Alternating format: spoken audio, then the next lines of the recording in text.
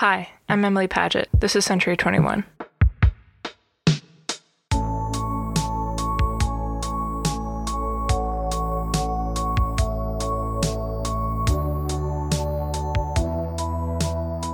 On this show, we talk about online media and how it's influenced my generation, those kids born right before or at the turn of the century. We started maturing in the context of Google and of social media and that constant bombardment of information with which the world is so familiar today. It's our norm. All of us received the stranger talk when we were kids. Don't talk to them. If someone wants to give you candy, call for help. If someone says they've lost their puppy, run away. Keep your head down. For me, it was like this online as well. When I started my first email account in 5th grade, my mom warned me about opening or responding to emails from people I don't know. 2 years later, when I logged onto Facebook for the first time, I was told both by my mom and by Facebook itself not to accept friend requests from strangers. But we're still drawn to the freedom of anonymity that comes with any online account, so oftentimes we still talk to these faceless strangers anyway. In the previous episode about community, we spoke about how anonymity can make you anyone you want, and the opportunity to learn and practice social skills that comes with. That was anonymity in a positive light, but anonymity can also force us to learn other skills as well, like how to deal with criticism, or trolling, or straight-up hate. This ease many online users feel behind a screen, like Kevin Mackler from the last episode making friends on Club Penguin, often gives way to the worst parts of us, the voices in our head that automatically jump to judgment of another person. The lack of face-to-face interaction has the ability to erase the filters of humanity, resulting in quick-thinking negative speech. Everyone's done it. Everyone has, in a moment of passion, jumped to their keyboards and typed out something negative or snide or hateful about someone else. It's just too easy. It's easy not to think immediately about the person on the receiving end, but once you hit send or post, it's too late, they've seen it. So have potentially hundreds or thousands or millions of others. It's the topic of many a school assembly or an online study or a Facebook post shared on parents' walls.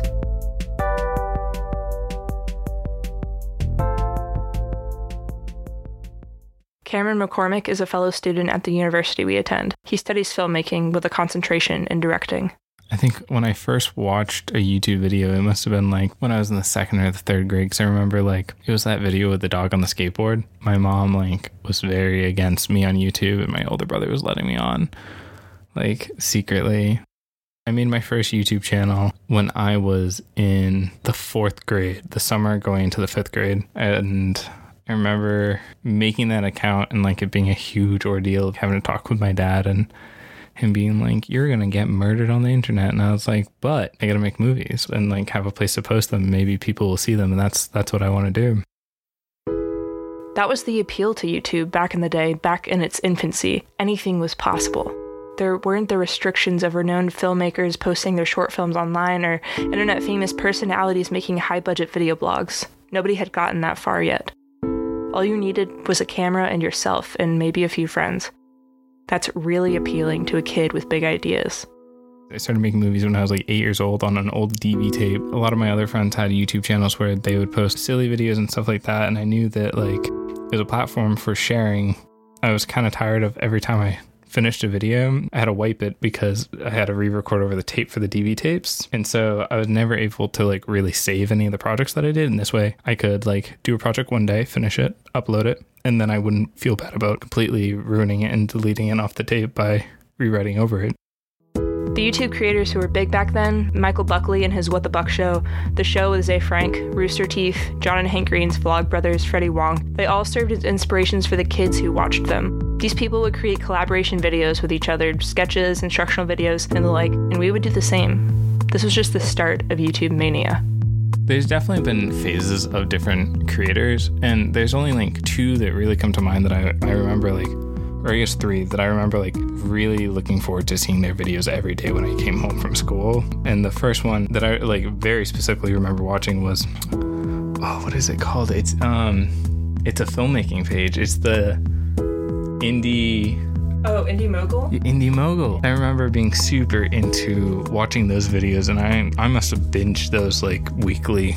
Like, I'm a kid, like I have that time and I was super into it, and I thought it was like their backyard projects was the coolest thing in the world to me. And I still watch like Freddie Wong and Rooster Teeth to this day, but I loved other people making short content the same way that I wanted to make it. And so it was like really awesome watching it, because then at the end of the day, I'd always be like, I want to go and do that. I wanted to make short films like under 10 minutes long with a bunch of my friends, and then have a product that was like enjoyable to watch. I started getting like really nasty comments on my videos. Like, of the 10 people who watched them, some shithead was watching them, and they were like, you should just kill yourself instead of making content. And like really awful things. I remember the YouTube channel name too, right? It was like Lampshade 81. I was so upset with it. I was like, why would someone say this to me? Because like I never left comments like that, you know? I guess growing up, I was always taught like you would never put online something that you wouldn't stand in front of your entire church and show. It was towards the end of the summer, that first summer of having a YouTube channel. There's like that main one, and then there's a couple other like smaller ones that like said pissy things that I was like, whatever. Here's the interesting thing is that like years down the line, like 4 years later, I think I was sitting in a room with my cousin and my brother. He's like 2 years older than me, but 4 school years because of like how our birthdays work or whatever. But him and his friends, they started making YouTube like videos and a YouTube channel right after I did. They asked me for help on like installing something on their computer, because I was like a good with computers kind of person. And I like opened up like the internet browser, and I saw that my cousin's computer was Lampshade 81. He was like similar to being an older brother because of how much our families hung out. Like, it was so upsetting that like it was my cousin this entire time who was like the main one. When these comments were coming in, I remember like I'm a 4th grader, and so I'm obviously upset about the fact that someone is telling me like, hey, you should kill yourself, or like these videos are awful, or whatever they were saying. And so I went to my dad, and he was like, if you can't handle the criticism, this is the industry that you want to be a part of, and part of being online is dealing with people being like this, dealing with the criticism. And if you can't handle that, maybe you shouldn't be on YouTube. That was kind of like the point where I was like, all right, it's time to grow a thick layer of skin, because YouTube was so much a part of my life. That's like what I did, was just I got home from school and I played video games, I went camping on the weekends, and I watched YouTube videos. The idea of not having a place to put all the things that I wanted to make and all the stories I wanted to tell was not worth losing over someone saying a couple horrible things to me. He told you that when you were 9? Yeah, he told me that when I was 9. But you gotta understand that like my dad has worked in newspaper, and he's worked in magazines, and he's worked in television, and he's worked in the army. So he's like the hardest nail. And so it was just kind of like one of those things. And it's a good lesson to teach your kid. You're gonna have to deal with criticism at some point, you know? This might sound harsh. Young kids, having to learn how to deal with hateful, personal comments like this before they even turn 10 years old. Maybe it's not a necessity to learn this lesson that young, but it's definitely starting to become the norm. A 2012 study found that cyberbullying is more common now than in-person bullying at schools, and girls are more likely to experience it. Another study found that younger kids are more likely to be victimized than older ones. A key difference between the traditional up against the locker style of bullying and sending people mean comments online is how much more intimate it feels. In cyberbullying through social media such as YouTube, bullies have found their ways into our own online identities, our online selves, ones that we have handpicked and meticulously crafted to reflect who we think we are. Cyberbullying is so highly personal. That's what makes it different. But this isn't limited to a small scale. Predators aren't just your cousin or the kid around the corner or the guy who sits across from you in class, or the anonymous troll online. They can also be the people we look up to. The personalities we watch on YouTube have a way of feeling so highly personal. They share their lives with us, and we watch them face to face. Oftentimes, it feels like we're having a conversation with these people. They ask us to leave a comment on their video, and maybe they'll go through and respond to some of them. It's so easy for young people in particular to crave this sort of attention. Often, YouTube fills the void of actual real-life friends in the cases of the socially awkward. I was definitely there at one point.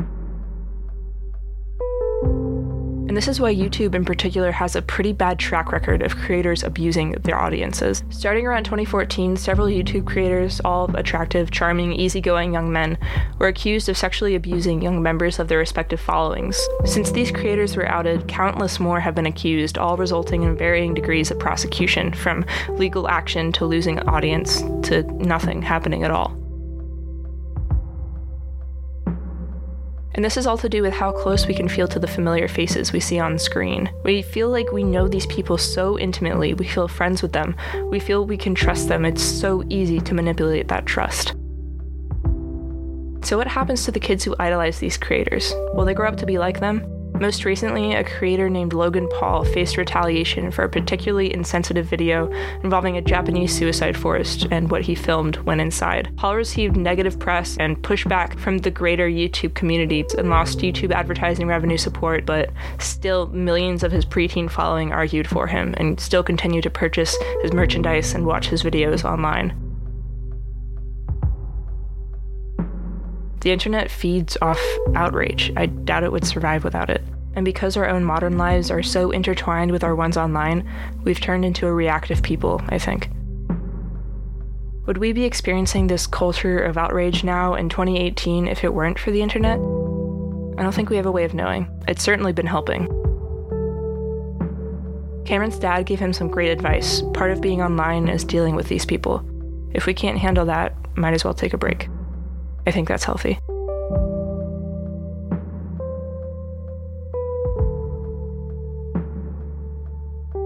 This podcast is a product of Advanced Topics in Storytelling, taught by Dr. Bob King at University of North Carolina School of the Arts. Thanks to Cameron for his contribution to this episode. This episode was written, edited, and narrated by me. It was recorded by Cameron McCormick. Music is by Matt Carlson. If you have suggestions for episode topics, go to century21.blogspot.com. That's spelled out CNTRY 2 1.blogspot.com and go to submit. Thanks for listening.